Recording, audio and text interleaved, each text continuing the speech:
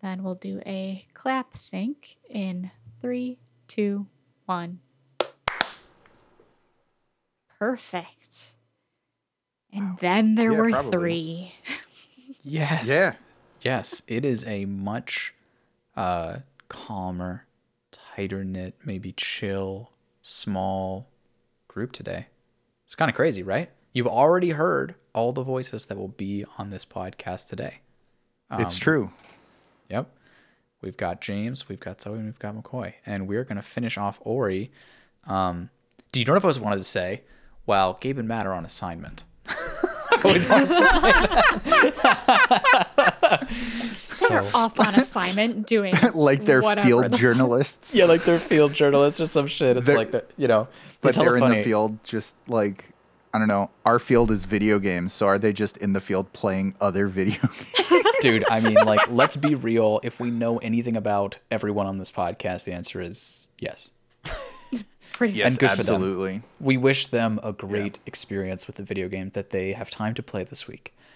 This week, though, we had time to play the second half of Ori and the Blind Forest. But before I get there, someone told me that they were going to explain to me the term gamer girl, which I thought I understood. That is but apparently I not don't. What Zoe understand. said. She It's did not not the say that she was term. going to explain the term gamer girl. Oh, okay. Well, please do enlighten. Yeah. So I guess on the official PlayStation Twitter account, there was a trailer for a video game that was posted and then quickly deleted afterwards. But lots of people, because it's the internet, managed to get screen grabs of this game trailer of a FMV video game that's going to be released called Gamer Girl, Oh, boy. Yeah. where you Oh, play... it's worse than that, McCoy. Oh, it's it's- worse than that. It's worse. You play as a moderator in a girl streamer's stream. What? And you Yeah. play as the moderator, Yeah, and it you, gets like, better. It gets better, McCoy. It gets better. the you're like involved in, like, you know, banning people and like moderating her comment section as she's streaming. But then, like, at the same time, there's this underlying plot of like there are these like stalkers in her chat that are like trying to find her and like hurt her. So like I think they're trying to sell it as like a mystery game that you as the moderator have to solve. Like a horror. Yeah, like a horror game, it was- pretty much. What They the fuck? yeah, but but also like you might be one of the stalkers that's trying to Exactly. control her life. Yeah. Because you're a mod, bro. Well, Right. yeah, but also like she comes to rely on you, and Oh, Jesus. you use that power to manipulate her into doing the things that you want her to do, and yeah. Like, I think Twitch is cool and all, but I never want to be in a scenario where I feel like, you know, someone is making the argument to me that they're not like the other Twitch viewers. You know, like they're like, I'm not a crazy Twitch viewer. I'm just a moderator and I'm on your side. Like, I don't want that to exist in my life. Yeah. But Exactly. perhaps if picked for the podcast, I would experience it through this game. This is one of those fucking games, man. Hell no. Dude, it this sounds is- like one of those fucking games where everyone's like, "Oh my god, this is such trash!" Like, and then all the YouTubers are like, they're heavy breathing a little, like, "It's content." Like, you know, they're Yeah. it's It's coming our way. controversial content. It's gonna get views. Exactly. They want to see my reaction to the horrible shit that this guy does. Well, especially since like hate playing things these days are like the Right. trend, right? Right. So like I feel Yeah. like they're going these Also, game did you developers are see- going to get what they want because people are going to hate play Gamer Girl and just try to Did like you see the meme the shit out picture of it. of the dev team for this how game? how they were just all white men. Yeah, it's just white dudes. It's just Perfect. white dudes making this Yeah. game about like terrorizing female. Well, because I think they Gamers came on the forward after the backlash and they were like, we created this game to shed light on the difficulties of being a female streamer. And then somebody pulled that picture being like, how do you know what the difficulties of being a female streamer And they're are? like, I'll tell you why. And they look you straight in the face like, I'm a moderator on their chat. It's like, okay, here we fucking go. They're like, I'm in their chats every day. Okay, if we are going to fucking talk about like essentially pop culture and games, I think this does tie really nicely into that lawsuit that Twitch is under right now from that guy who basically is trying to make the case that female streamers on Twitch are too sexualizing or sexualized, I guess. Not like, Oh like my they god, sexualize the guy that themselves. like hurt his dick masturbating too much. Yes.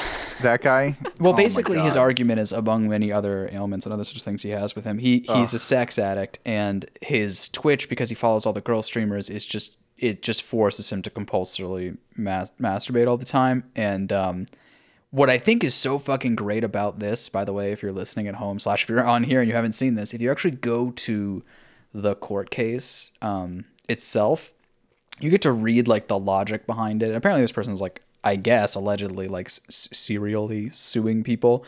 So he's maybe one of those types, maybe. But you get to read the case. You get to read like the logical argument of why they think they can win. And at the end, it essentially ends with his personal stash of like pictures that he's taken from people's streams that he thinks are inappropriate.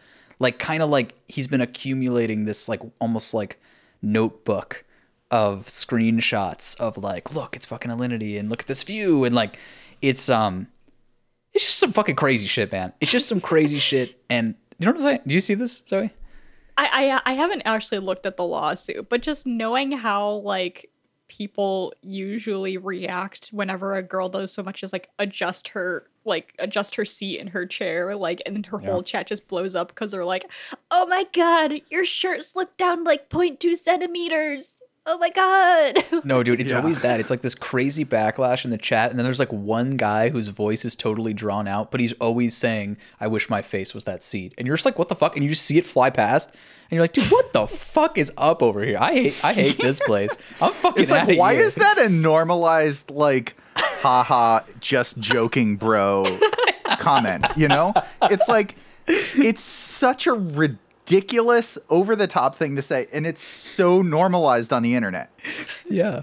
No, like there's like listen, I don't Twitch chat. Okay, I'm not a Twitch chatter. But like there's this clear phenomenon I see in the Twitch chat where it's like when it gets going fast enough, people say shit like pretending like no one can hear me, like they're whispering in a loud room or something, and they want to like admit some shit. And I feel like people can always see them, so it's a kind of a strange behavior. But it's kind of like that here. It's like, shit's going really fast. I wonder if I can just say some just crazy shit, and no one even has time to react or even notice or care, but they just see it. And you're just like, God, the fucking internet, man. The fucking internet. God damn. So I feel like that's just where we are now, you know? But dude, okay, wait.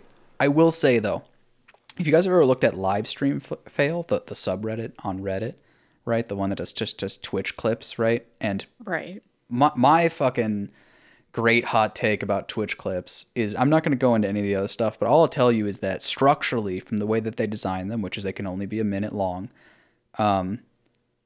like that's the worst fucking thing possible. And all I can tell you is because they literally can't even, on the subreddits that I actually care about, they can't even produce a clip of an entire round of Counter-Strike. So they're like, wow, here's an amazing ace. I captured the last 3 kills. It's like, what? This is like the most useless technology of my fucking life. You couldn't even do a minute and a half. Yeah, clips be out there. Anyways, what I mean by that subreddit though is that if you see the comments, and I do love to read the comments on a Reddit thread about just some shit, it's always like, when is someone gonna take down this, like, essentially, like, it's not abusive, but it's like abuse of power, like female streamer because she showed like a tank top or something. Like, when is someone gonna take her down? And this lawsuit really feels like he was like, I'm gonna fucking stand for these people. Like, I'm gonna take her down. And you're just like, I at least for me as an observer from the outside, I'm just like, dude, this is fucking way too wild for me, man. I need to get the fuck out of here. You have zero chill. You need to sit down and take a deep breath. Yeah, because it used to be like, look at this cool gameplay moment that happened on stream, and now it's like, look what this person said about this other person's Twitter on stream, and then look at their response, but then and it's just such a train wreck. My favorite thing, though, my favorite comment ever, I might have even told this story on the podcast before, but we out here. The best comment ever made in our live stream fail was, I think it was a clip from Andy Milonakis or something. Apparently that dude from When You Were 7 is apparently out there streaming and making it big. He was Good for him. He was an IRL live streamer back when that was cool for 10 seconds. Yeah. All I know is that apparently he's streaming, and apparently like Twitch loves him and or the live stream fail loves him. But he did this stream allegedly where he like basically drank like an entire bottle of vodka on stream and just got like fucking destroyed and like nearly passed out or whatever. And then like an hour later he like snaps out of it and is like, I'm just kidding, I was acting. It was water the whole time. And like that's the actual clip that shows up on the subreddit. And so then the first comment, you know, like so many upvotes, dude. It's like people are really like behind. It's like, I knew the whole time that he was actually faking it. I was sure of it. Like, here's examples and information, and like, you know, like here's my fucking frame by frame analysis of this. Here's my dissertation to prove. No, for real. And then the second comment almost as upvoted, but not as much. And it's obvious because everyone wants to be the person who was right. But the second guy was like, dude, he totally got me. I was in for the ride. I thought he was so drunk. I was afraid for his health. And then the third comment is something along the lines of like, imagine living in a world where any of this mattered at all to anyone.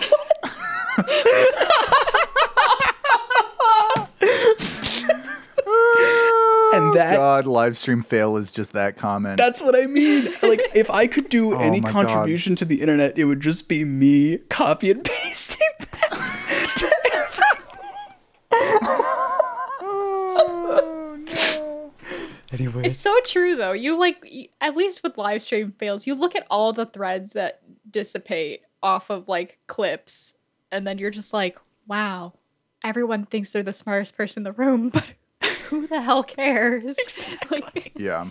you can put it on your resume. Was able to detect when Pokimane was bullshitting on her live stream that she did on November 12th, 2018. She said she didn't fine. actually like that game she was sponsored to play. Yeah, exactly. I could tell. She said she was fine. I knew she wasn't, so I donated $10,000. Like, it's just like, okay. Yeah. Okay. And then I canceled the donation because I don't have that kind of money. Yeah, dude. All I can say is that, listen, who knows? This game sounds like a fucking train wreck. I haven't seen anything about it. All I can tell you is that there's an interesting kernel of an idea in there, you know, barring execution or whatever. But like, we're talking about this crazy fucking world that's going on beneath all these fucking. It's just in the fucking smack dab center of gaming. But like, man. if you're going to do a horror game in that area, like, maybe make it from the perspective of the woman, so like people playing it can understand how that is like horrifying and wrong. Yeah, dude. I have no idea. Instead of from the perspective of the guy like watching this woman, where like, I don't know, creepos are just gonna be into it. Dude, who the fuck knows? And again, imagine living in a world where any of this matters. I just can't. Unfortunately, it does matter because that literally happens to people. I know. It's so horrible. I was going to say, I think the main complaint is that this could not have come at like, it's a read the room situation where it's like, right now all of these streamers and YouTube personalities, etc., are like coming out with, you know, all of these allegations against them of sexual misconduct or of stalking and whatnot. Yep. And a lot of them are proving to be true. Like, sure, there's like the one or two that proves to be false, but the majority are like proving true. Yeah. And like people are realizing that people are scumbags. And then the game's like, hey, want to play a scumbag? I know. It is definitely in the context of read the room. Yeah, as is often the case in video games and with gamers, whether we, you know, no matter how popular this section of society gets, we're kind of a mess, aren't we? Like, it's just a fucking mess. Like, you just see shit and you're like, is my name really lightly associated with this because of my interests? So, Fuck. since I didn't join you guys for The Last of Us 2, can you also just quickly run down, like, thoughts and opinions? Of Last of Us 2? Yeah. I know McCoy didn't like it because there was a romance storyline. Okay. Come the fuck on. This shit's gonna dog me to my fucking death. Well, James, you should listen back to our episodes that of The Yeah. Last of Us 2. I'm going to listen to them, but I haven't yet, and I just wanted a quick, like, 2-second. We can maybe give longer. that, but I want to preface anyone before they say that no spoilers. You know, this is not the place for the spoilers. You know what I mean? Like, we can just say really general shit if we're gonna lightly. But definitely do. By the way, if you're out there and curious what we think, like James is, definitely do listen to those episodes. There's a bunch of them out there now. They're really, really fucking good episodes. Claire, Zoe's sister, was on. Awesome. I'm excited to hear it. that you guys are, like, proud of those episodes. That's great. I'm proud of those episodes. I didn't clear that. Yeah. So McCoy didn't like the strong female shoulders. Oh my god. Arms. No. Why That's does what this have to happens, be right? me? Why do I always Yeah. become the internet guy that nobody likes? In fact, even in one of those episodes, I was like, hey, I want to say something that didn't land for because me, everyone knows that it's so not you that it's funny by, you know. I mean, I think we all came to the conclusion after all 3 episodes that we would like for Naughty Dog to release a DLC specifically of Abby's workout routine so we could get arms Oh, really? as jacked as her. Dude, it's perfect. They need to Mothership that shit for quarantine, bro. Yeah. Yeah, I'm telling Oh my you, it's God. the perfect time to do something. Oh my god. The Or problem is you'll what never if be the fueled woman by- that they modeled her character off of, what if she just released her workout routine? I can accept that. Which I Of, think like, she a does live because video. she's like a CrossFit personality who Yeah. probably does post her workouts. Yeah, you're probably right. So, Yeah. I think the takeaway from that game is it's a massive roller coaster, ups and downs, flaws, strengths. But at the end How's of the the writing? day, it's a really powerful experience. That doesn't necessarily have to be a positive power experience, but it also doesn't entirely mean it's a negative positive experience. And it really challenges what is a good game, what the concept of good is when you relate it to a game, like where enjoyment and fun exist in artistic works. It really goes into that area, and that might not be for everyone, but if that is for you, there's a lot to think about and to tease apart and to experience in that game. Is that fair, Zoe? yeah, I'd say that's really fair. Okay. Awesome. Cool. But little did you know, we did not play Last of Us 2 this week. Actually, I fucking did, but that's not important. What I actually played this week that we came here to talk about is Ori and the Blind Forest, the second half. And I wanted to open it with this concept. I felt, at least in my own particular opinion, closing out the first episode, that this game was starting to show its true face when you got the ability to jump off projectiles and enemies. It was like, oh, this is the game, right? You've got some wall jump.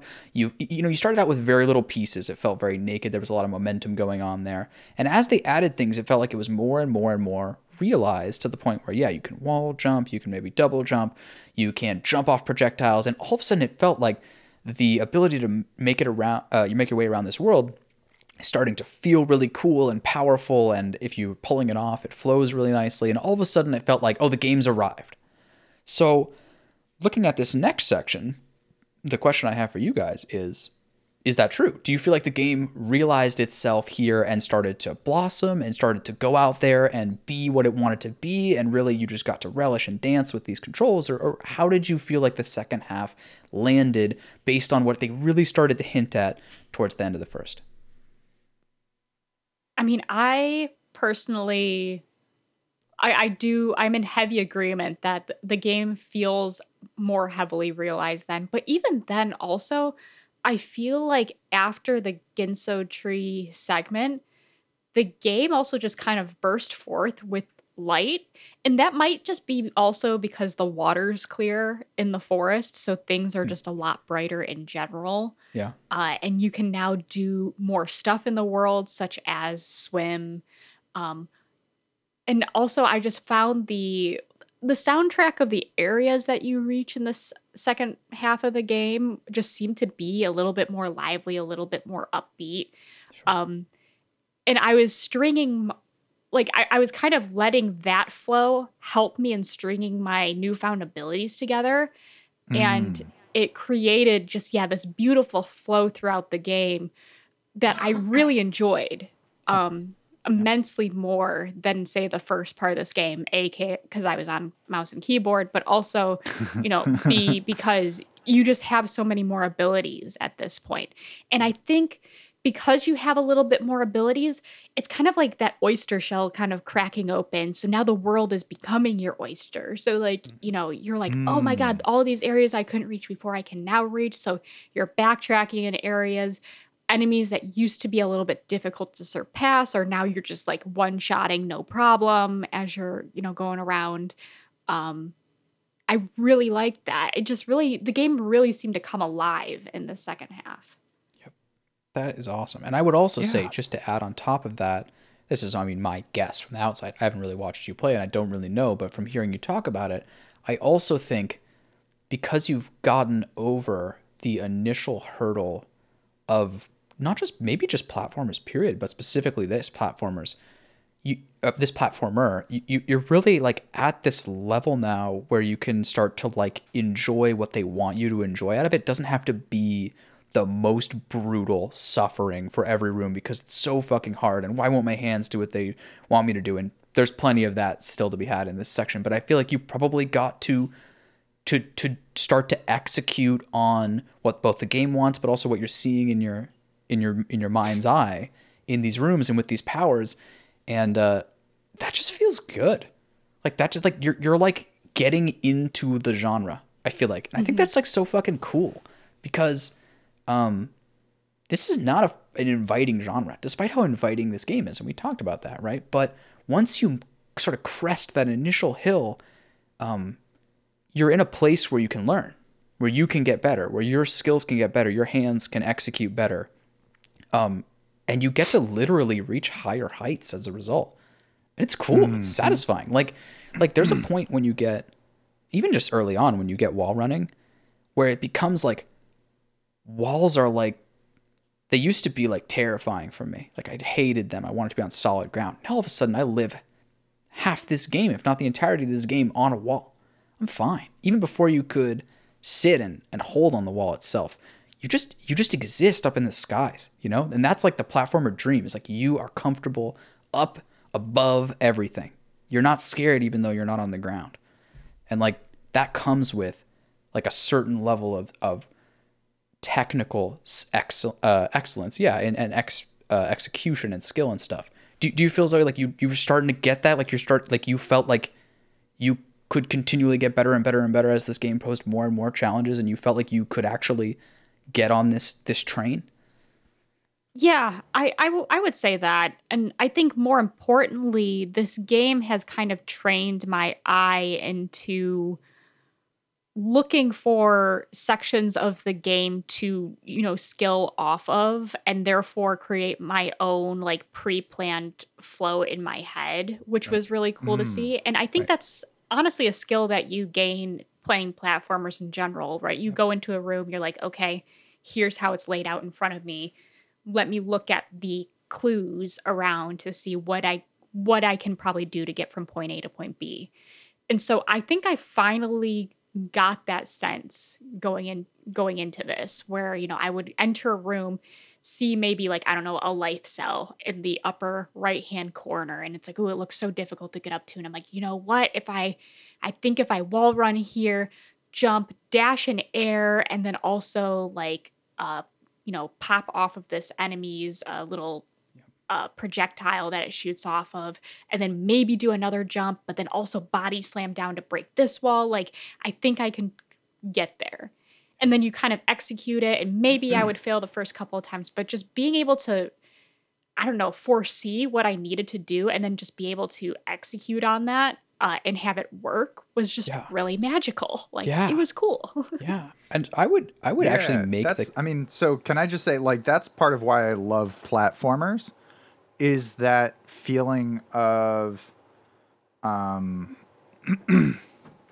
just like the flow of like seeing that you need to do something and then like working at it and then doing it. yeah. Yeah.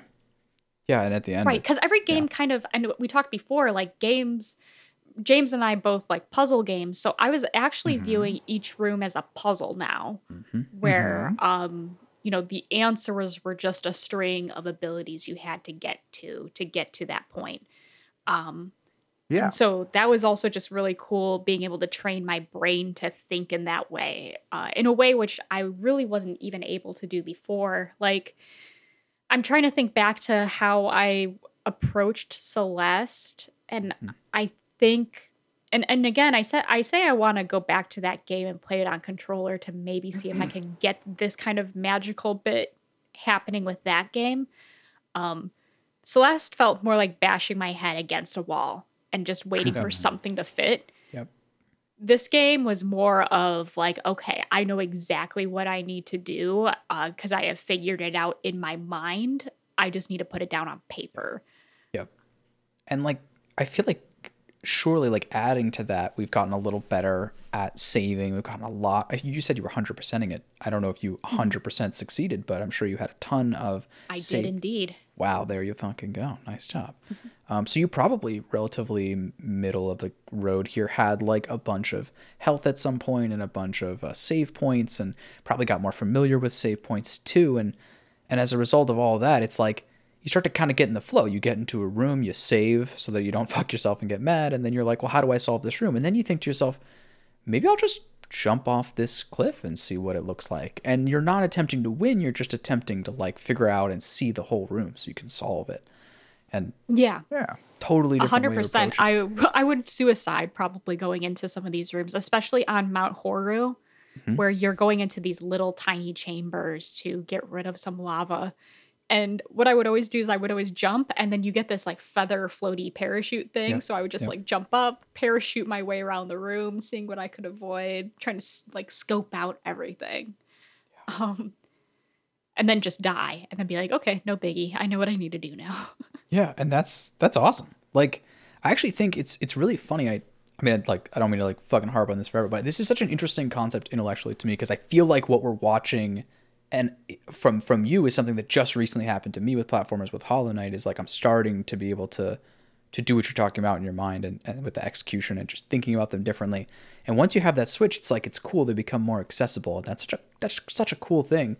But what I tie it back to is, if we think about Mass Effect, and I just think about, like, so specifically your tendencies in games is like to lower the difficulties and to keep the gameplay light so you can experience the story. And by the way, you're probably mostly like 100% right to do that. But what's interesting is that there's an occasional game that comes around that can give you this experience in the middle of a story game also. And I think that's what people are searching for. They're searching for that dance of mechanics and gameplay in the middle of their story game. Like that's kind of what they're looking for. Yeah. And it's not for everyone, and it's cool, but I wonder if you're starting to see like why someone might say, oh, the gameplay sucks of this game is because they're looking for this almost puzzle element in it that has to do with them figuring it out mentally, potentially on the fly, but potentially through meditation, but also, this execution and all that. And there are select few games that actually do it, and so many games are not worth your time to try to learn because they never fully execute on it, because it's not really their main focus, and it's something that's kind of haphazard. But some are. And I feel like that's what a lot of people are searching for when they play games on hard, is they're looking for like almost a puzzle experience like this right in the middle of their AAA game. Yeah, and actually I will say this is the first game that I never lowered the difficulty on. I kept it on normal the entire way through. inadvertently. I actually didn't realize there was a difficulty I didn't know that setting. either. Wait, there's a difficulty setting for this Yeah, game? what the fuck? There is, yeah. Nice. What the fuck? When you load your save, it says like difficulty normal or something like that. So Huh. I realized towards the end that you could actually switch it over to easy. And I was like, you know what though? Like this was a good challenge. Like, yeah. And I think the difference, Mass Effect I'm playing to, the Mass Effect I'm playing to just get to the next part of the story. Whereas with Ori, Ori, Ori, I'm just, like the story elements are nice in Ori, but they're not what I am gunning for per se. It's more of like a slight reward, but for the most part, I'm hungry to get to the next area of the map to see what that's all about. Yeah. And to just beat that room and to like there's a moment of like, fuck yeah. Did you fucking see that? Like, because it's just so clean when it's clean. Like, damn. Yeah, and so it's just interesting to me because this is a gameplay game with so much amazing window dressing. And there are so many other games that have different, main priorities. Like this might be a story game with some other window dressing. But I feel like, people come to games with different expectations. At this one, I think it's realistic to understand what you're going to get out of it. But I do think that's a lot of where we see frustration with certain games for certain people is they come to it expecting a different like level of almost difficulty, but like gameplay in it. I mean, I think a lot about The Witcher, where a lot of people really liked the combat in The Witcher and a lot of people really hated the combat of The Witcher. And to me, it is 100% dependent on whether or not you really like the combat in Dark Souls. Like they're just not the same thing, and that's totally okay. But if you come to this game with like Witcher that has so much story and so much world building and so much whatever, and so much cool stuff about the enemies and all this stuff, and then you realize that like you feel like the combat system's a little hollow, like it nags on you because you've played that game that was so focused on the combat system that had that as like the primary thing. And I feel like that's kind of part of why people's expectations are a little weird, is because they've played all these specialized games and they kind of expect these big games to be like everything at once, like perfect. And that's a lot to ask. Yeah. Yeah. So, okay, cool. Fun fact in this game. So can I just say, like, I've played this game through twice. I didn't play it this time, but I did watch McCoy play once again, just getting that out there. And I totally agree that like the reason that I love this game is that the mechanic where you dash through enemies. I feel like it creates this like beautiful gameplay experience where you're like flying through the air and you're relying on your enemies to move across the screen. So it's this interesting dance of like manipulating your enemies to shoot in the way that you want them to in order to like send things that you can jump through or off of, or whatever is the right verb. And I just love that kind of the dance that you do. I think it's so fluid and rewarding.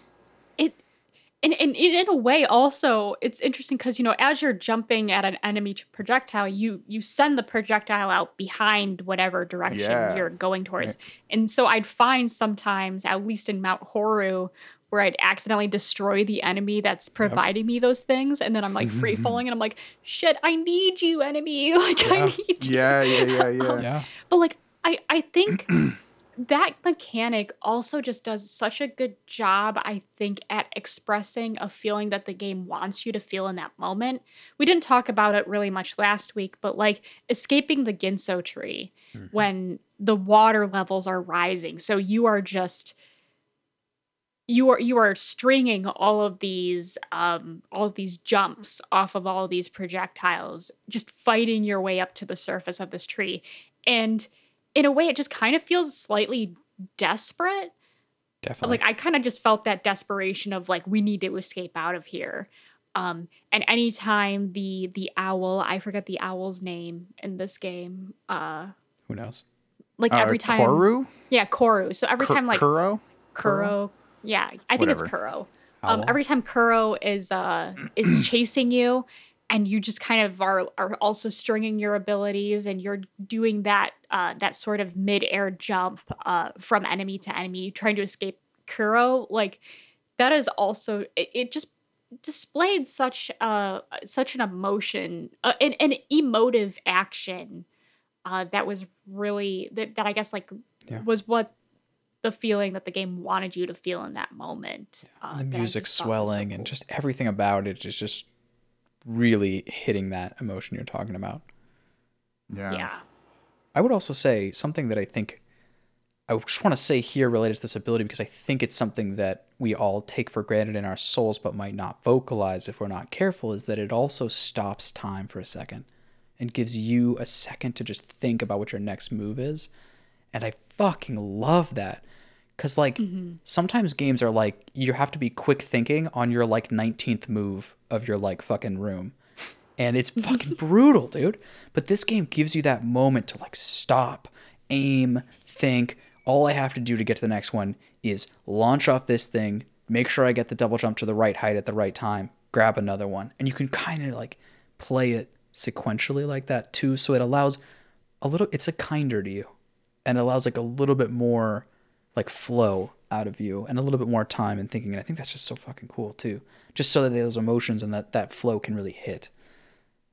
Yeah, I think pacing was something that they might have put attention to in those segments where like they want to make some of these boss segments, you know, difficult to get through, but I think they also want to give you a chance at the same time, like you say, to just be able to maybe look a few steps ahead and chart out the course that you're going to take and the means that you're going to take. And it's very brief. I think like it's 1 second total that you're ever like totally frozen. But those are precious seconds in Yeah. this Yeah. game. Yeah. Absolutely. Absolutely. Yeah. No, absolutely. And it's, yeah, dude, like that part. And by the way, they get crazy with it too. Like some of the shit you're doing at the end involves literally like you're both jumping to keep yourself alive and propelled forward through this maze of spikes and enemies, but also you're trying to make sure that every time you jump somewhere properly, it's killing something elegantly behind you with the opposite direction. And you're just doing some really, really crazy stuff with it. But it's fucking cool. It's fucking cool. Like, there's no doubt about it. Going back to just the premise of like, did this game like blossom in the second half? I definitely thought. I mean, you know, listen, I'm sure we have small critiques here and there, but like, yeah, dude, like I really felt like there was a flow to it and like a just sort of a magicness to it that you find in the gameplay that's present in all the window dressing and the artistry and the whatever else of the graphics and music that just it all just really started to come together. And it was just It cool. seemed like the whole vision of the game makers just came together into one grand flourish. Yeah. Like it gave the game a pulse, I think, where it's just like this is the life that they wanted to give this thing, and boy is it like, you know, cultivating into this great crescendo right now. Yeah. For sure. And on top of all that, it didn't need to be 90 hours. Do you know what I mean? Like it ended. And I'm just like sensitive. We're playing a lot of long games, but it it had a lot in it and you traverse a lot of ground, but it lets you go at some point, you know? It's not like you sit there and I mean I know it does it a little bit where you like run away from a boss the first time, but it's not like don't worry, the princess is in another castle like 9 times so they can have like 40 zones. Like it just isn't really like that. And like towards the end they just let you just like joyously traverse all this terrain, like this older terrain and just flow through it so easily. And eventually they just sort of like get to this point where they're like, yeah, this boss section is going to be a bunch of puzzle rooms that are not insanely hard. A couple of them might be hard here or there. But like we're kind of showing you what you need to do. You need to do these, 6 rooms or so. They're relatively short. You can easily checkpoint and then, you're almost done. Like it didn't overstay its welcome, I feel like, which I really appreciated. I think that's a good way of putting it. Yeah. Yeah, it definitely the final like yeah, the final puzzle chambers and like the final escape really felt like I don't know, I even came into that feeling like prepared to face whatever I was facing as well. Like you feel like you've got, I've leveled up all of my Sure. stats. Sure. I'm ready to go. You do kind of feel this air of completionist as you go through that. And I mean, like, that also could be because I 100% of the game Definitely. where, you there comes a point once you wipe the entire map clean where you're like, okay, I can proceed forward and proceed in peace. And also just I agree, the story just felt it didn't feel so drawn out in some ways Yeah. that I think a lot of story games or games with a story just suffer from sometimes, where they're like, okay, how can we make this 12 hours? Yeah. I honestly think the whole story of Ori and the Blind Forest probably is only done in like, I don't know, 4 or 5 hours, but like you spend a lot of time just retraversing over the land you've already done to maybe find hidden areas and whatnot. Yeah. But the story itself was just very like simple. It was like, we're gonna go Yeah. do this, find this token, find this light, find this shroud, like boom, you're Yeah. done. Congratulations. Yeah, like it didn't. And there's like 3 basic temples, Yeah, to use the like terminology of Link. but it wasn't 7 Yeah. temples, and it wasn't 3 hidden temples post. You know, like they never were Yeah. like, hey man, if you enter through this doorway, you'll never be able to come back. So get everything. And then you do, and it's like an end sequence of like 3 more temples where you're just like going hard. It was kind of like, I actually remember thinking like, okay, so they have one more section left of this game, and they didn't. Just ended. And I was like totally happy with that. I was like, cool. Okay. Like I think we kind of did it. Like they kind of told it to us as it was going to happen, and it kind of happened. So nice all the way around. I do want to ask one thing that I was thinking about. I'm not sure, listen, I mean, everyone's got their own personal limits. I did feel like at the very end when they had the fucking super dash off the walls, and then they had like, there were points where it's like you're using, I think towards the end it was getting a little tongue twistery for me. Like, and I think that's just my own limit, like my own skill, not ceiling, but where I'm at right now, where it was like, I was just like, okay, wait, so I need to like jump and then press Y, but then I need to like be like attacking at the same time, but then I need to make sure to like do, and there was just like a like grab on this one, but then this one I need to be charging up on, and then there was a lot, I feel like a lot by the end. It was just like, it was just at the limit of like, if they added me another mechanic, I was like, I'm not sure if I can do this, man. Like I'm right there. Yeah, I think they hit the sweet spot with number of mechanics. Maybe it was perhaps one too many if I were to give like a number. Only because I was finding myself forgetting I had certain abilities and then like being like, why can't I get through this section? Oh wait, like the one I kept on forgetting a lot of times was the floating mechanic, where like, technically if you jump off an enemy projectile and the enemy doesn't shoot one immediately after, I can float there for a little bit and wait for the next one. Right. Instead, I was yeah. free falling a lot. But like I said, it was only maybe about one ability max that I might forget Yeah. for a time. So I do think they probably achieved a sweet spot in terms of abilities where it makes sense from a flow standpoint and then also makes sense from a memory standpoint as well. Because I agree, like it does kind of start to get really jumbled after a while where you're like, well, especially also if you like level up abilities and you have triple jumps and dashes through midair and all that stuff. But I found it to be again like the perfect mix of like I had to turn on my brain. It wasn't something that was coming muscle memory like. I did have to think about it.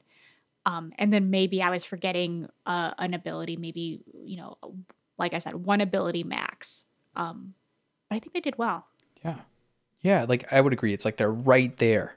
like, and again, this might just be a testament to like both of us being relatively new in the genre, but like at least for me, as wherever I was, it was like, okay, this is a lot. This is a lot, but it's like right there. It's like mostly gelling. Occasionally I forget. For the one that I forget was like the simplest one, the one where you can just jump up really high from the ground. I would just constantly forget that I had that and be like wall running over places because I had spent so much time.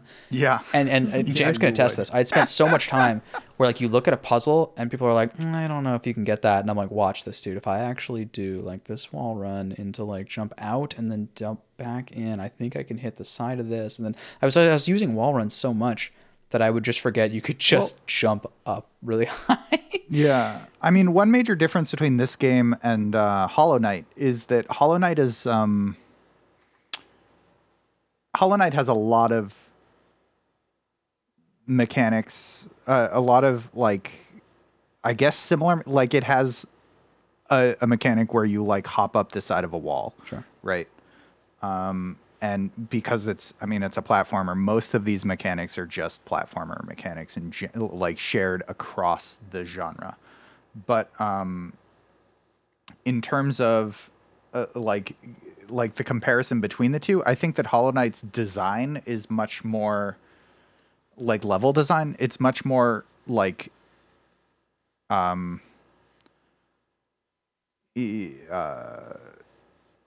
I don't know what's the right word. It's like it's sparser. It's very beautiful, but like the lines are sharper, are flatter for walls and stuff. So it's much clearer when something is possible because it's really clear in each room that something was designed to be possible or not, I would say. And because of that, you would see something that was like maybe possible, and your training in Hollow Knight is like, if it's maybe possible, it's probably designed to be possible. Whereas in this game, I feel like they designed it with kind of a different mentality of, yeah, sure, we can let them do that. Like if they figure it out. Oh, definitely. That's fine. Okay, now that I understand what you're saying, yes. The level of fudgeability in this game that only gets added to more and more and more as they add more and more abilities. Like a triple jump is a great example of like because you're not required to get a triple jump, right? The whole game has to be beatable with a double jump. But if you have a triple jump, you can just brutally miss the double jump, like perfect execution, and just get away with the triple jump and be okay. And there's a lot of different ways that can work. Like I'm pretty sure I solved some of the puzzles in ways that so I won't go as far as to say they didn't intend it, but it's not the obvious way that they're signaling. It felt like some weird, like, wow, actually, like I really did not expect to be able to do this wall jump technique here.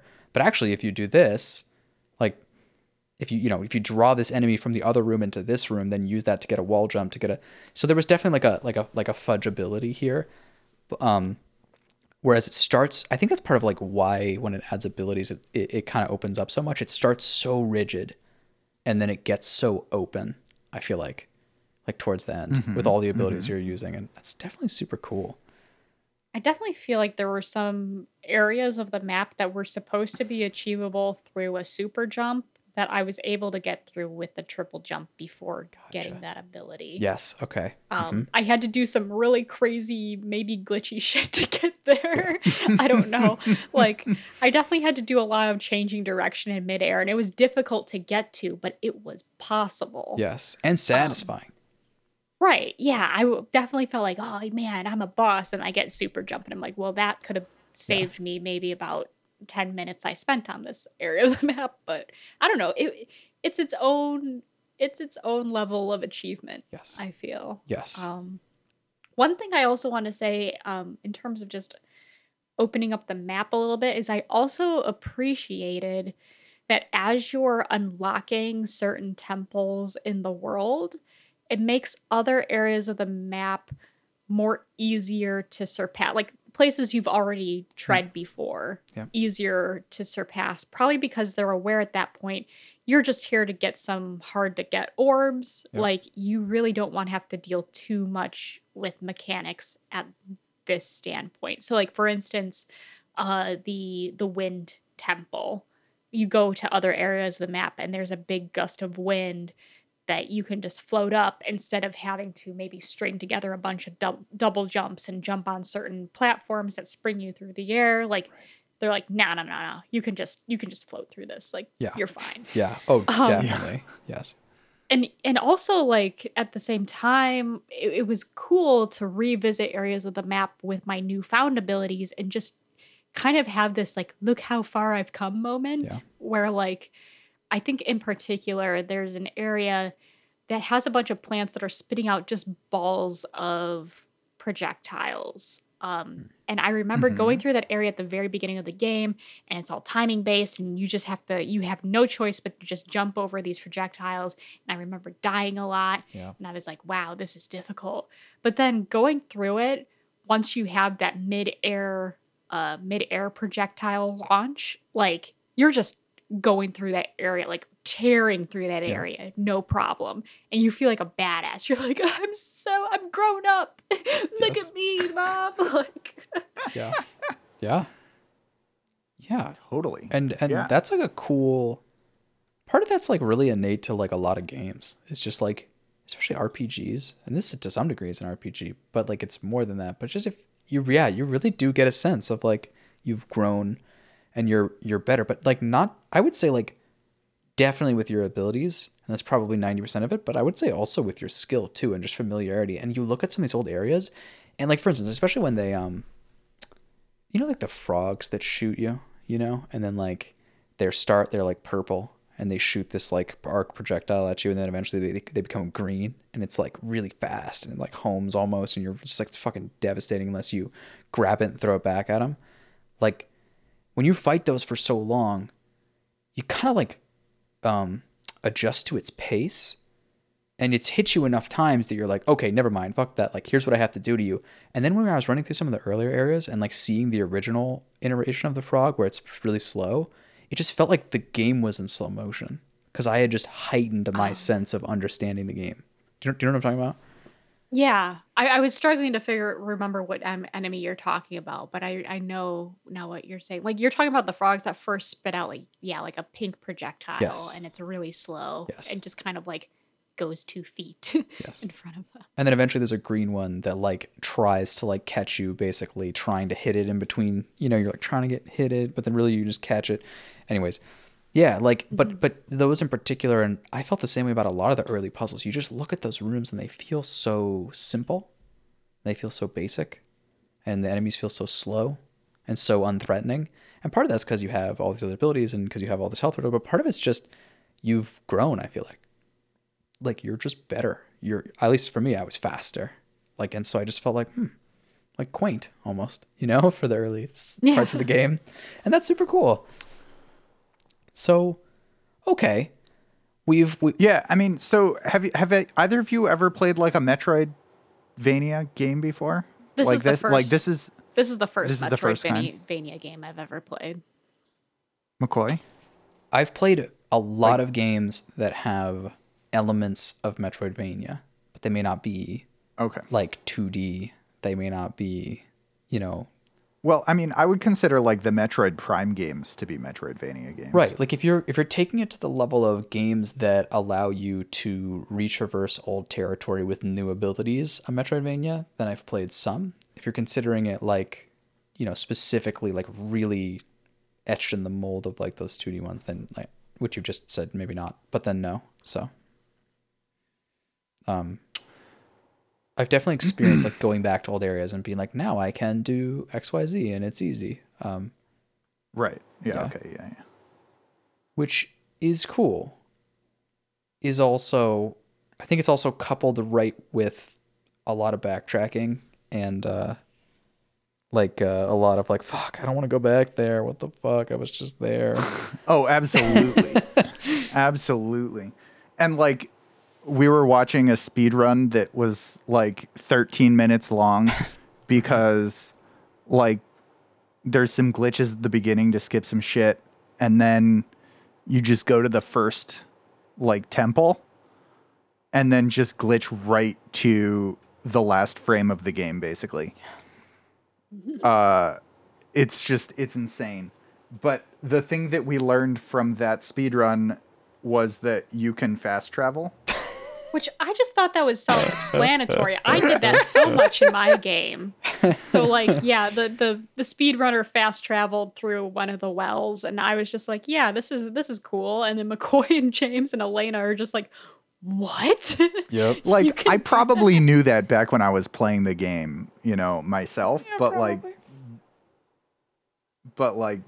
I mean, maybe not, Yeah, so we ended up doing a lot of so we didn't 100% the game, but we got a lot of stuff. And it ended up just being like, it's very, so Hollow Knight, the comparison a million times over, it does have fast travel, but it's very limited. Very limited. Yeah.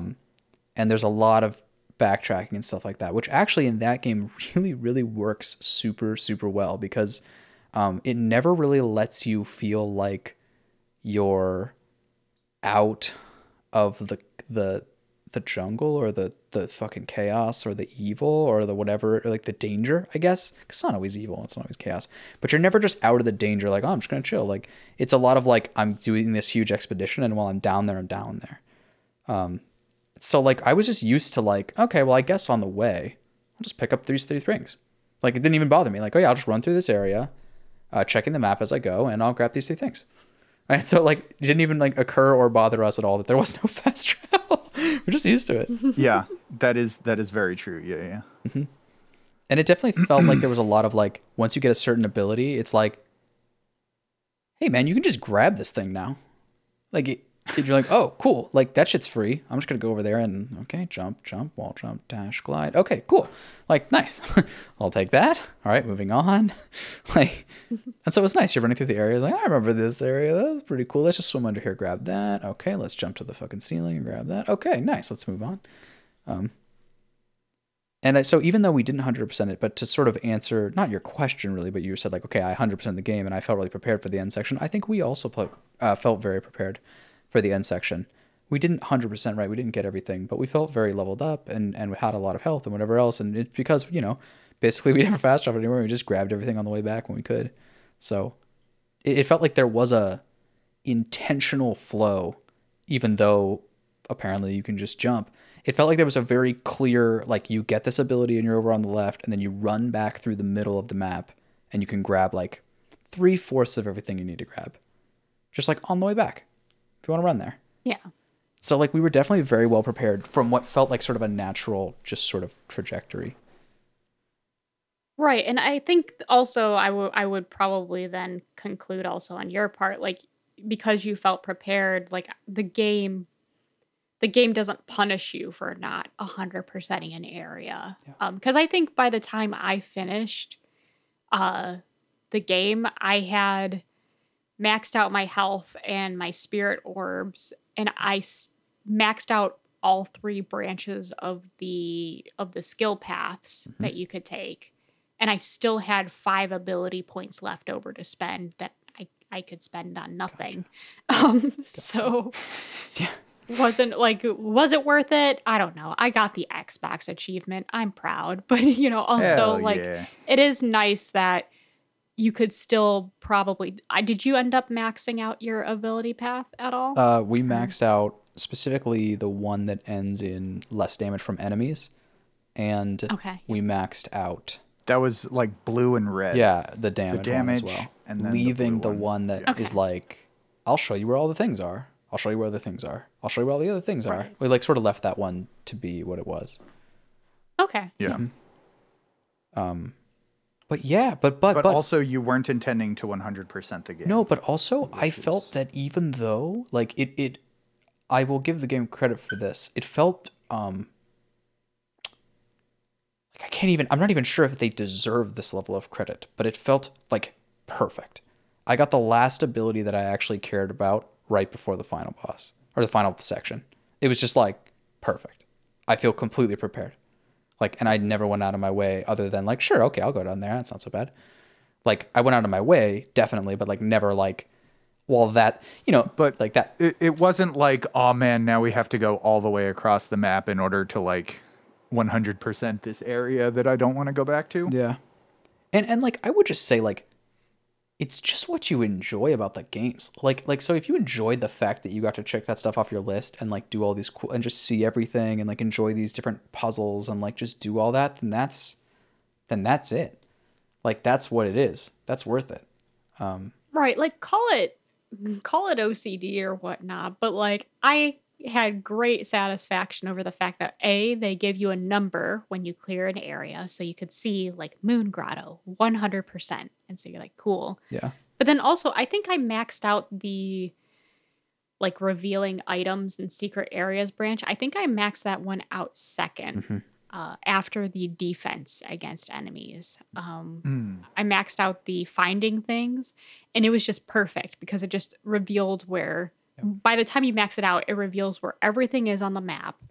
And so you're just like, okay, picked up this ability point, look at the map is empty, I'm done here. Yep. Moving on. Like, there's just something so satisfying about like clearing that whole entire area out for me. Yeah, it's weird. It's so funny that people want to term that what they want to term it, and I've definitely heard OCD over and over and over again.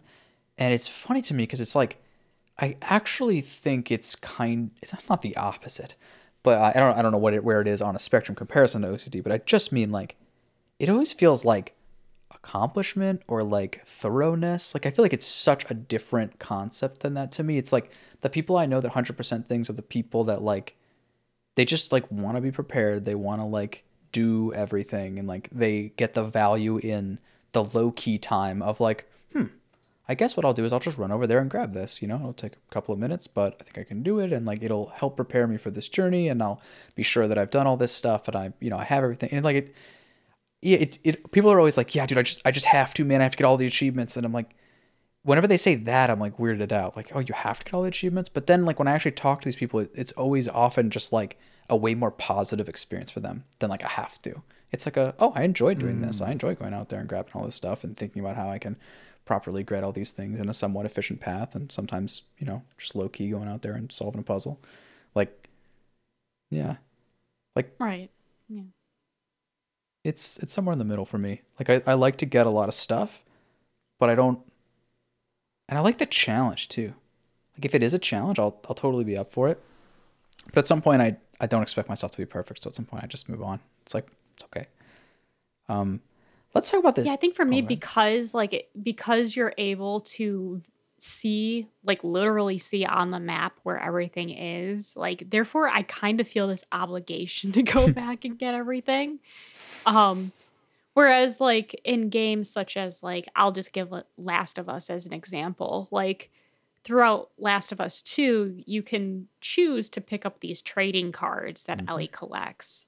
And like I know I didn't collect all of the hidden trading cards throughout that game, but yet like with that game I'm content with the amount that I picked up for her because also there isn't like this number of like 11 out of 15 Yeah, dude. or like something like that. Like it doesn't give me a countdown.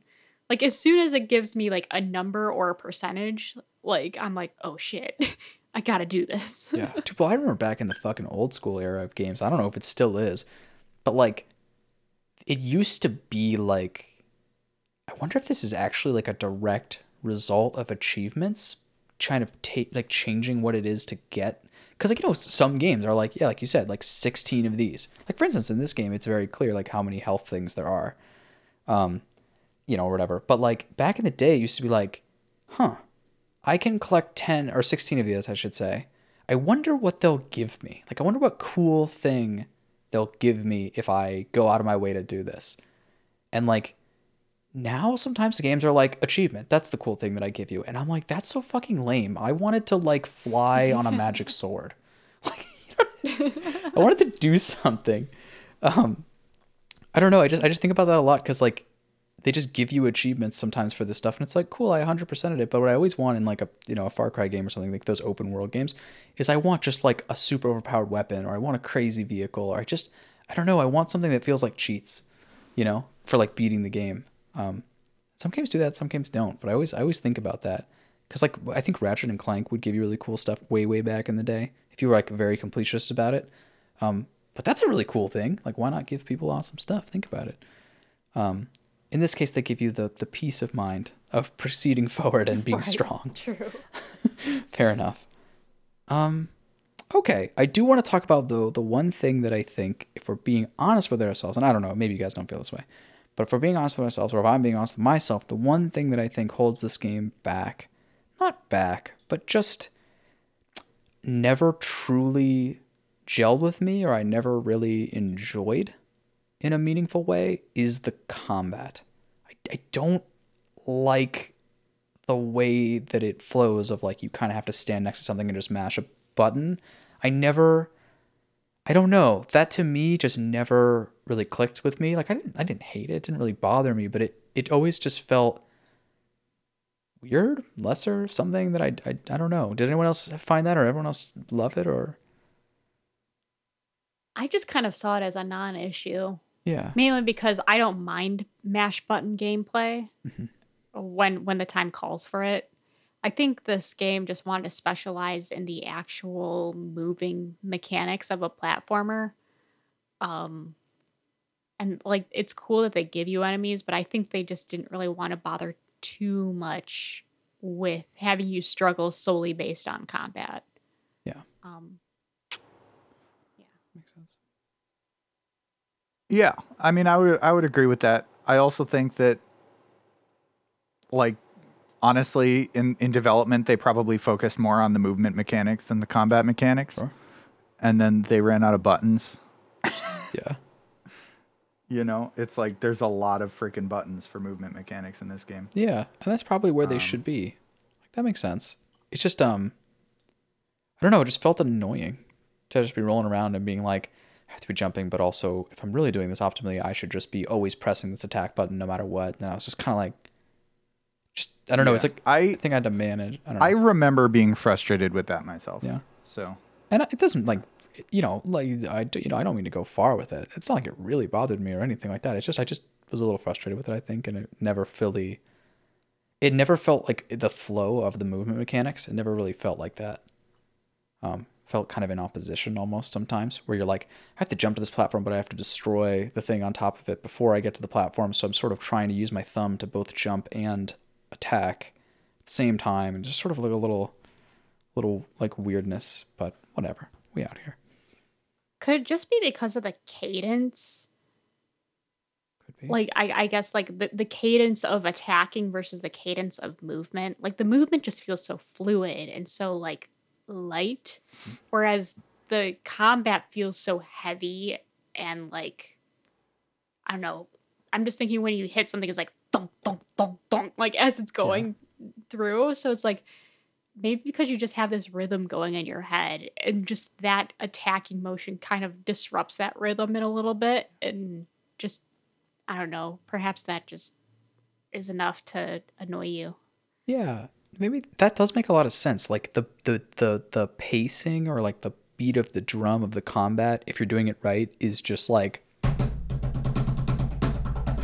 and like the pace of the rest of the game, if you're doing it right, is like these beautiful like jumps and flourishes and this, that, and the other. And like if you spam the jump, then you're gonna burn your jump too early and you're not gonna get the distance you want. And it felt like there was nothing more than like, if I could just have Elena sit over my shoulder and just hit the attack button at all times, it would be kind of annoying, but that would be optimal. Like never stop. Like, literally just hit this button, never stop. So yeah, just a minor quibble. But wow. Like how delightful a second half. I was going to ask us like, because from a podcast theory perspective, we played Celeste back in the day and we decided to only do one episode for it because it felt like it was going to be more of the same in a lot of ways. And we were curious to know if there was going to be more to talk about with that game.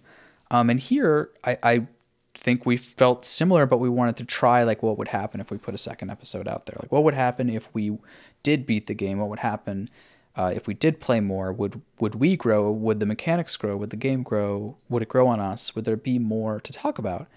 I'm curious, just off the cuff, like as members of this podcast, like with say and stuff, like what do you guys think about the fact that we decided to do another episode for this game, to beat this game, to not just stop halfway through after we'd experienced maybe the initial and the majority of the mechanics? I mean, I think it's really important to play this game through because, like, where we decided to stop after the first episode was like right at getting the mechanic that really makes this game feel good, and kind of unique and exciting, and so like, I feel like if we had stopped there, it would be like kind of not getting the payoff for the first part where you're learning, you're exploring, you're getting kind of the story, and you're feeling kind of the weight that not having that mechanic feels in the game, that then getting the mechanic is like the payoff for having done all that. It's and if you just had that mechanic from the beginning, it wouldn't be as rewarding, I think. Yeah, I think I would have felt a lot of players' remorse if we tried to cram this into 1 week. Like if say we came to this being like, okay, essentially we want to just get through the Ginso tree, but if you're feeling up to it, complete the game Right. if you want to. Right. Or even more like if we did it the same way we did with Celeste, which is like play 3 hours of the game. Yeah. And then we'll just talk about that.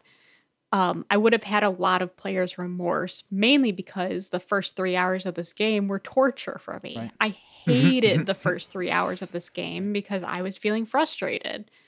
And then just by the time I got to the sections where we needed to stop the first week, I was finally getting the hang of it and starting to like simmer down on how much I hated the game a little bit. So like, this game would have probably suffered in my eyes if I hadn't done this second week, which I think is just important. Yeah. It's so funny because like in my eyes, it's not like it would have suffered. It's like it could not possibly have done anything but suffer. And like, not only that, like I think there's a real possibility that like maybe none of us, I mean maybe James or whatever, but like none of us would play more.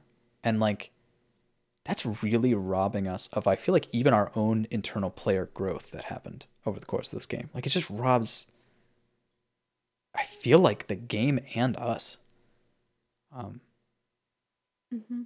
So I don't know. I think that's still an interesting topic for us to think about as we move forward with games or whatever, and some of them may not be feasible to beat, but it's like the second half of this game, like, is the reward for the first half of this game, in a way. Yeah. Exactly. Sure. Yeah. Well, awesome. Anything? So what do we think about just about like the art style? And I mean, we kind of talked a little bit about the story. One thing I found interesting is after I finished the game, I went through the concept art of how this game looked in its earlier stages. And one thing that stuck out to me was that originally they had Ori looking like just a little glowy white boy thing, like going throughout the forest.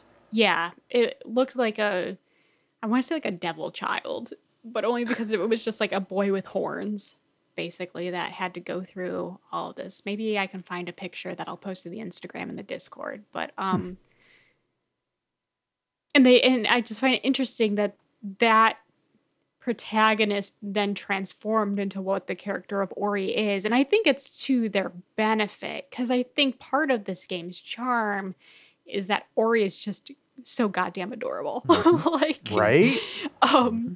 I just from everything in this game is adorable. Exactly. Like except from the Anger Bird. True. Anger Bird is not all that great. But I mean, even I found the Anger Bird's babies to be adorable. But, oh my god, they're so cute. They are.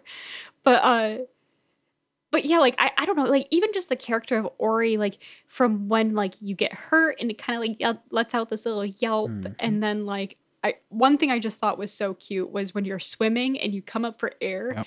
He gives this little gasp that just like maybe makes you go like, I'm so sorry. Like, you can breathe. I'll level up the fucking infinite breathability for you soon. Don't worry. Yeah. Yeah. Yeah, I don't know if that struck everybody else, or whatnot, but I really think that, that evolution of what they were initially going for versus what they ended up with, like, only could benefit them in that case. Because I don't think I could have found a cute devil boy to be as charming. Definitely not. Oh God. Yeah, I don't know what it looked like obviously beforehand, but all I can tell you is that wherever they landed was powerful. I feel like it was so powerful that it had all of us in its like magnetic grips like far before this episode, like in a way that like, I mean, I don't know, Zoe, did you own this already? Because I know I owned this game already, being like, I'll play it eventually, like forever, because the art style was so gripping. In all honesty, no, I wasn't going to play this game because I heard it was a difficult platformer, and platformers just, I'll say platformers weren't my thing. I think this has honestly turned my viewpoint on platformers, because I don't know, people just say, oh, it's beautiful, the music's great, but it's difficult. Yeah. And because I've conquered it, I kind of feel invincible, which I'll play Celeste and it'll quickly kick me back in my place, I feel. But like, this is a great entry into difficult platformers, in my opinion. Okay. Like, this was my entry into difficult platformers, but that means that it's an easy, difficult platformer. To me, like, but that's like those people that are like, yeah, Dark Souls is an easy game. You just have to learn all the mechanics and then you just do everything and it's fine. And it's like, yeah, but also fuck you, you know? It's like Dark Souls is a hard game, right? There's a reason that most people play that game for like 5 minutes and then they're like, fuck this. But I would say, like, actually on that concept, what's so interesting is that this game and Dark Souls are very similar. And we talk about Dark Souls forever. I'm not going to hit the fucking horn. We're having a way too chill of a podcast for me to fucking come in here with the horns. But I would consider them both to be in the concept of learning. Like, I don't know if you guys ever took any like fucking child psychology or even just psychology in general, but there's like this concept of scaffolding, basically. It's like once you've learned up to a certain point, if you can learn something within your grasp, then you can climb up there and then you can just keep doing that. So it's like one rung on a ladder at a time, but you can't do 2 and you can't do 3 and you can't do 10. But if for whatever reason, the challenges that are presented to you are within your reach, then you can slowly but surely improve. Like, and then you think of that on a grander scale, like this game being an easy, hard platformer is one that should you beat, you will have like legitimately gone up a rung in platforming and skill and execution. And then maybe you can sit there and look at the game and call it easy or whatever. And it's the same thing that if you beat Dark Souls, I feel like it's the same way. Like it's a rung on the ladder. So then once you beat it, you realize actually this is somewhat simplistic in some ways. And it is easy, quote unquote, to me now, but it's because you've gone up a rung. You know, you didn't just beat a game because you beat a game, you went up a rung. I think that's what's so cool. I think that's what I like love about just like hearing about people's like specifically Zoe's experience with this game. Is I'm like, I feel like you went up a rung and that's so cool. Like you can see more now. You know, you're just higher up now. Like you can play more games. That's also fucking cool. Like I feel like, I don't know, man, I don't want to get all fucking misty eyed, but I think that's a really powerful, positive influence this podcast can have on people is to like take them out of their comfort zone. And I feel like myself included when it comes to platformers too. It's like, take me out of my comfort zone, but then get me to like just a slightly higher vantage point there. Maybe more than I would have gotten myself to. You know, I might have avoided it. But then you're there and it only leads to more enjoyment and more understanding. Like it's only a positive thing to go up the rung. So. Right. No, definitely. I mean, I will admit to James, part of the reason why I had us play an Exhale week of Golfing with Your Friends was because I was dreading playing this Sure. game. Oh, and I knew that. I understood that was part of the reason why you had us play Golfing with Your Friends, you know? And I was like, all right, so you need the week? Okay, that's fine. Well, I'm forcing you to play this game that you're afraid of, but if you need the week, that's cool. Right. Exactly. I'm so glad that, one, you understand that. But also, like, I look back at that now and I'm like, wow, Zoe, you were so silly. Like, you didn't need a week. This would have been fine. But, like, I think that just goes to show the level of maturity. You might have been like, fuck this game, we're not doing a second week, if at that point you tried to play through this game on keyboard and mouse.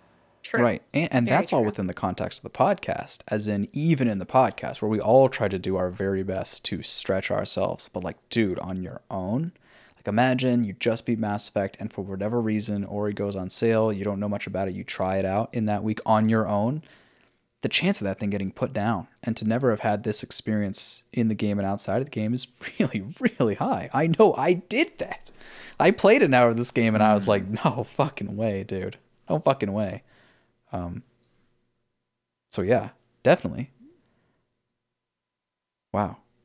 I mean, do we want to talk about, like, I guess at the end, just I want to say, like, did the story compel any of you at all? It didn't really compel me as much. It felt very simplistic. Didn't seem to have a lot of, like, it had its conflict, but the conflict was like quickly resolved. And then there's also that teaser at the end that I'm sure is like leading into Ori and the Will of the Wisps. But I mean, was anybody like finding the story to be all that gripping and all that impactful, or was it just, you know, as McCoy calls it? I think I know what McCoy will say is that it's just nice window dressing. Is that how you feel as well, James? I mean, mostly yes. I think that this game would not be nearly as fun without the kind of story, and the kind of, I don't know, like melancholy, emotional tone that it brings. I think that that's kind of a valuable portion of the game, but it's also, I mean, the meat and potatoes of it is not the story by any means. Yeah. I mean, I definitely would say, like, you know, window dressing, I mean, you've definitely nailed me there. But I would say, just on top of that, I'm always impressed with these games in that how much, not just these games, but I'm just impressed with humans' ability to communicate emotions, like, without words or without very many words. You know, like, it's not necessarily deep, but there's clearly, like, you can feel an experience, and that's kind of like enough for this game. Like, you can kind of feel the sorrow in some instances, you can feel the loneliness, you can feel the triumph, and like that's kind of like enough. Like, you feel the bird's motivation, why it's so frustrated, why it's blind, right, with anger. Like, you can kind of like feel that stuff. It didn't have to go deeper, and it definitely didn't go deeper, but it like does, I feel like, get that stuff across, which is cool. Which is why, like, I don't know, I've never been one to be like, yeah, man, I watched this like dance performance or something, you know, and it was super evocative emotionally. Like, I have never really been able to do that, but I feel like that's not actually that so far away from this kind of thing of like communicating so much without words, but more with like evoking it with movement or something else. So that's cool. Right, yeah. Yeah. I think I'm in the same boat. Like, I feel like if this game had words to it, or at least English words for that matter. I feel very sad Exactly. right now because my world is on fire. It's just like Is that a fictitious language that they speak in the I'm game? fairly certain it's just some dude making noises, but Okay. is not all language just I like didn't that, do any James? research to back up that. Okay. I mean, I think it does. I think it does add to just the overall mystery of the world and the fantasy of the world in that case. Like, I do think if it was like in plain English, I probably would not nearly be as impactful, being like, you know, Ori, we must go to the fire temple and we must vanquish the light. And I'd be like, yes, sane. Yes, we'll go. Ori, are you Like, okay? Like, Ori, wake up. Yeah. exactly. Yeah. I agree. And it just it fit with, like, you know what it is? Okay, hear me out on this. Music does the same thing.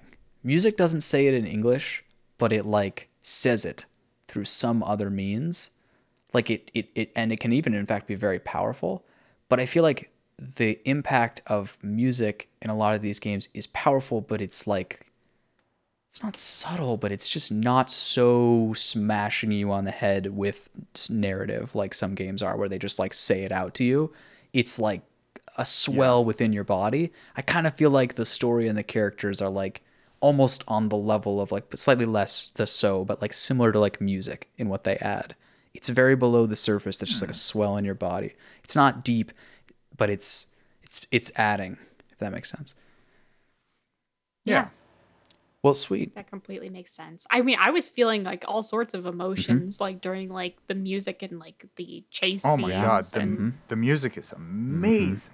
right. Like I was getting kind of misty eyed just like as I'm escaping the Ginso tree and I'm escaping the ice world and I'm escaping all this stuff. I'm just like misty eyed, like, you can do it, Ori. Like, I believe in you. Don't like, die, Ori. Exactly. Like, I don't know. There is a certain emotion that the music brings to this game, which again is like what I mean when I just say those segments are when I just feel like it's the creator vision just finally clicking, where it's just like, this is what they wanted to do. Yeah.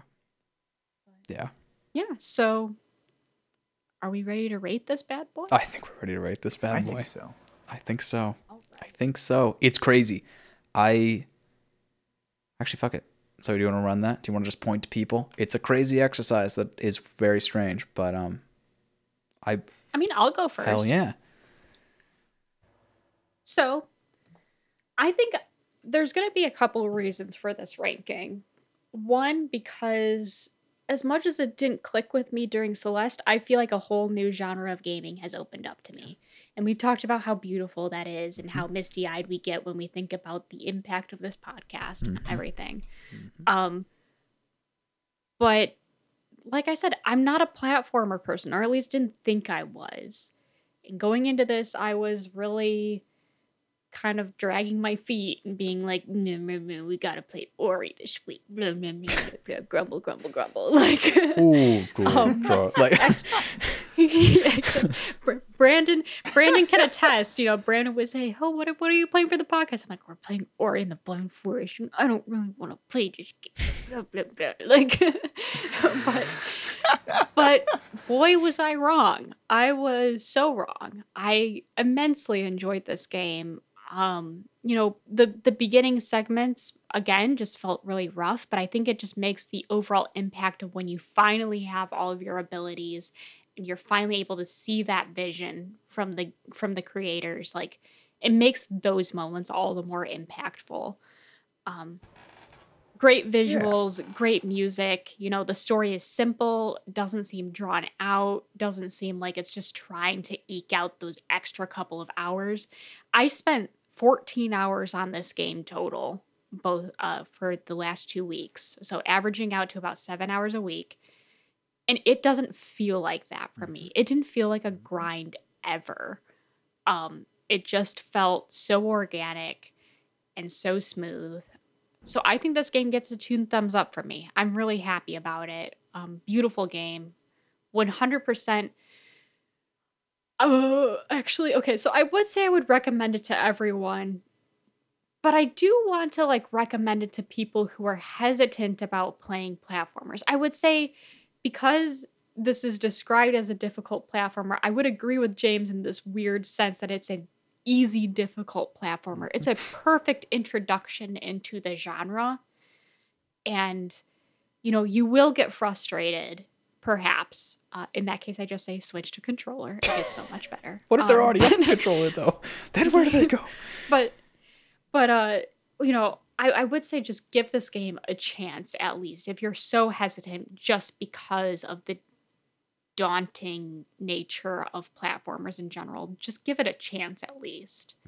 I'm really glad that I did. And look at me now. I'm giving it 2 thumbs up. Go me. All right. Like, yeah. That's my 2 cents. How about McCoy? How about you go? Okay. Yes. I will also give it a 2 thumbs up. I did not think in the first week that I was going to. I actually had a lot of difficulty transitioning from my training ground. hyperbolic time chamber-esque game of Hollow Knight to this one. They control very differently. There's a lot of more momentum and floatiness, and it felt so wrong to me. Like, it felt so floaty, and I just struggled. But when I got into that eventually, and like I said, but and we all said, when the game opened up on the second half, like, I really started to feel what it wanted to feel, in terms of just the flow of it. And I like cannot help but feel like this is a really, really great game. And that's awesome. Like, to me, I think I'm starting to understand what I think about platformers and different platformers and comparing them to each other. And again, like like I always just mention Hollow Knight as the comparison point, but that to me is the golden star of the genre so far. And so it's an almost unfair comparison because it's like that game is just, I mean, it's one of the best games I've ever played, and it's like not even close. And so this game is really, really good. It's really, really good. And I really, really enjoyed it. And I really, really enjoyed that it ended without demanding more of me. And I really, really enjoyed just, like you guys are saying, everything coming together. Like, the vision just totally working in all these different pieces and these components.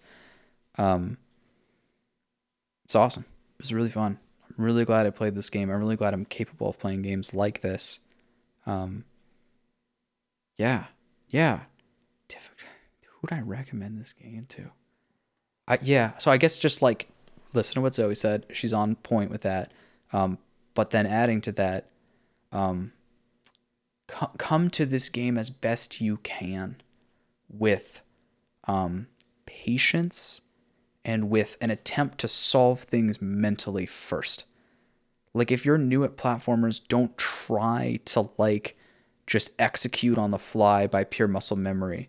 Like, try to be methodical and careful and maybe even slow at times. Like, I'm going to need to extend this jump out, and I'm going to need to focus on making sure I extend this jump out, then do the second jump.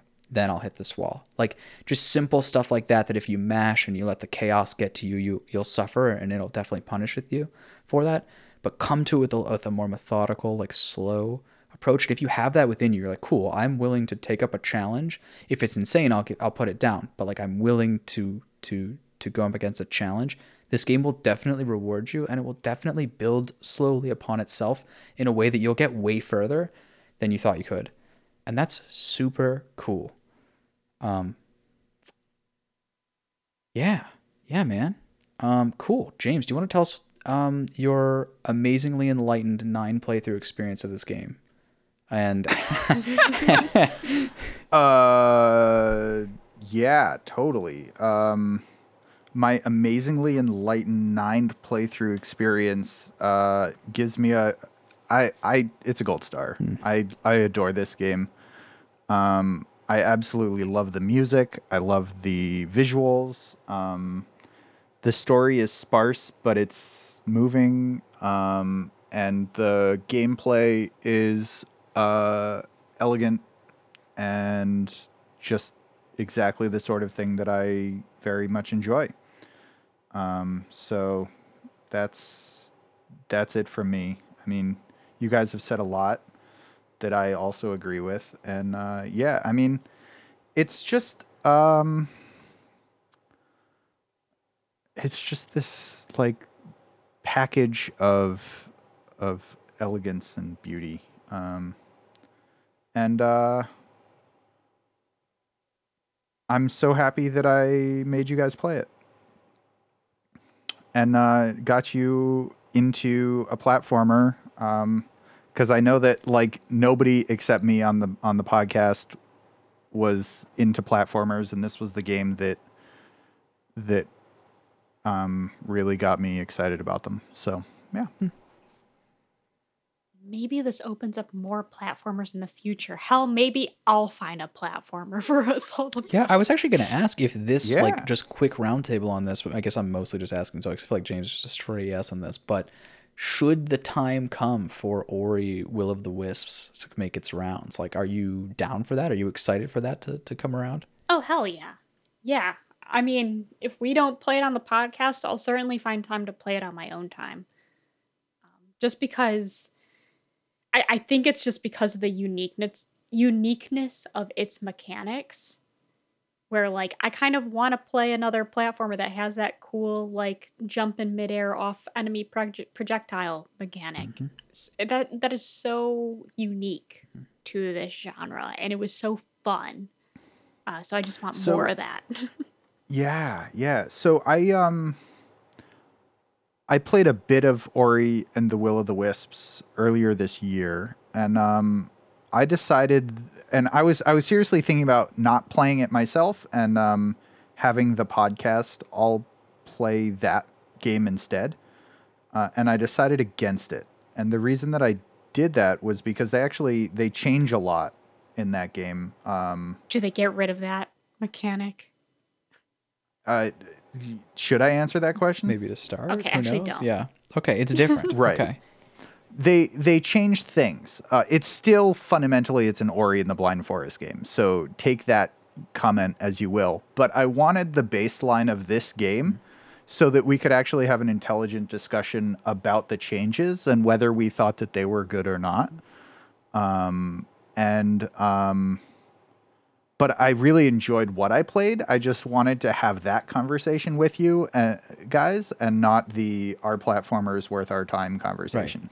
Totally. And I feel like we've finally maybe put that one to rest a little bit. I actually think, James, it's going to come back around on some games. I definitely think you could find a platformer that doesn't agree with me, or I don't agree with it. I think it's maybe a better way to put it, where I'll just tell you, dude, I don't know if this is for me. The best ones are awesome, and I'm really glad I can enjoy them, but this one, man, fuck this one. But, like, there's an opening there for some more games to trickle in, and definitely maybe this next Ori one. So that's cool. And actually, you know, we can officially announce on the podcast, James is going to be on vacation for 2 weeks, and so we're going to actually play Ori Will of the Wisps for the 2 weeks that he's gone. Just all right, fuck you guys. The ultimate fuck you. Oh God. Oh Can no. you imagine? Oh, I would cry. Oh my Okay. god. Awesome. Yeah. Sorry, I didn't mean to derail. Maybe I did. I probably did. But you know, we out here. Oh, that's so fucking funny. Yeah, dude. cool. Thanks everyone for going on this journey with us. And especially anyone who's curious about this game. You know, I could see myself personally. I just know the way I listen to podcasts about certain games. This is not a game that I'm worried about being spoiled, really. It's not a game that I would be worried about listening to something about it, like listening to a review or watching a review or listening to a podcast or whatever, before I played it. And actually, so I could see people who haven't played this game, like sitting there and being like, I'm curious about it. You know, I've heard about it. A lot of people seem to like it. It has this elegance to it. Is it worth it? And so I'm really, yeah. I see what people are talking about now. There's value here. This is a great game. So cool, man. I think we might be at the end. I think we did it. I think so. I think we did. I think we did it. Wow. But anyway, thank you everyone for listening. James, have a wonderful vacation these next 2 weeks. We'll hold down the fort here without you. Yeah. you. We're going to try to figure out a list of either scary games or just games that James would hate. So, you know, we'll do our best. Exactly. So stay I tuned for appreciate that. that. Yeah. And until then, everyone take care. Take care of yourselves. Take care of others. And we'll see you on the other side.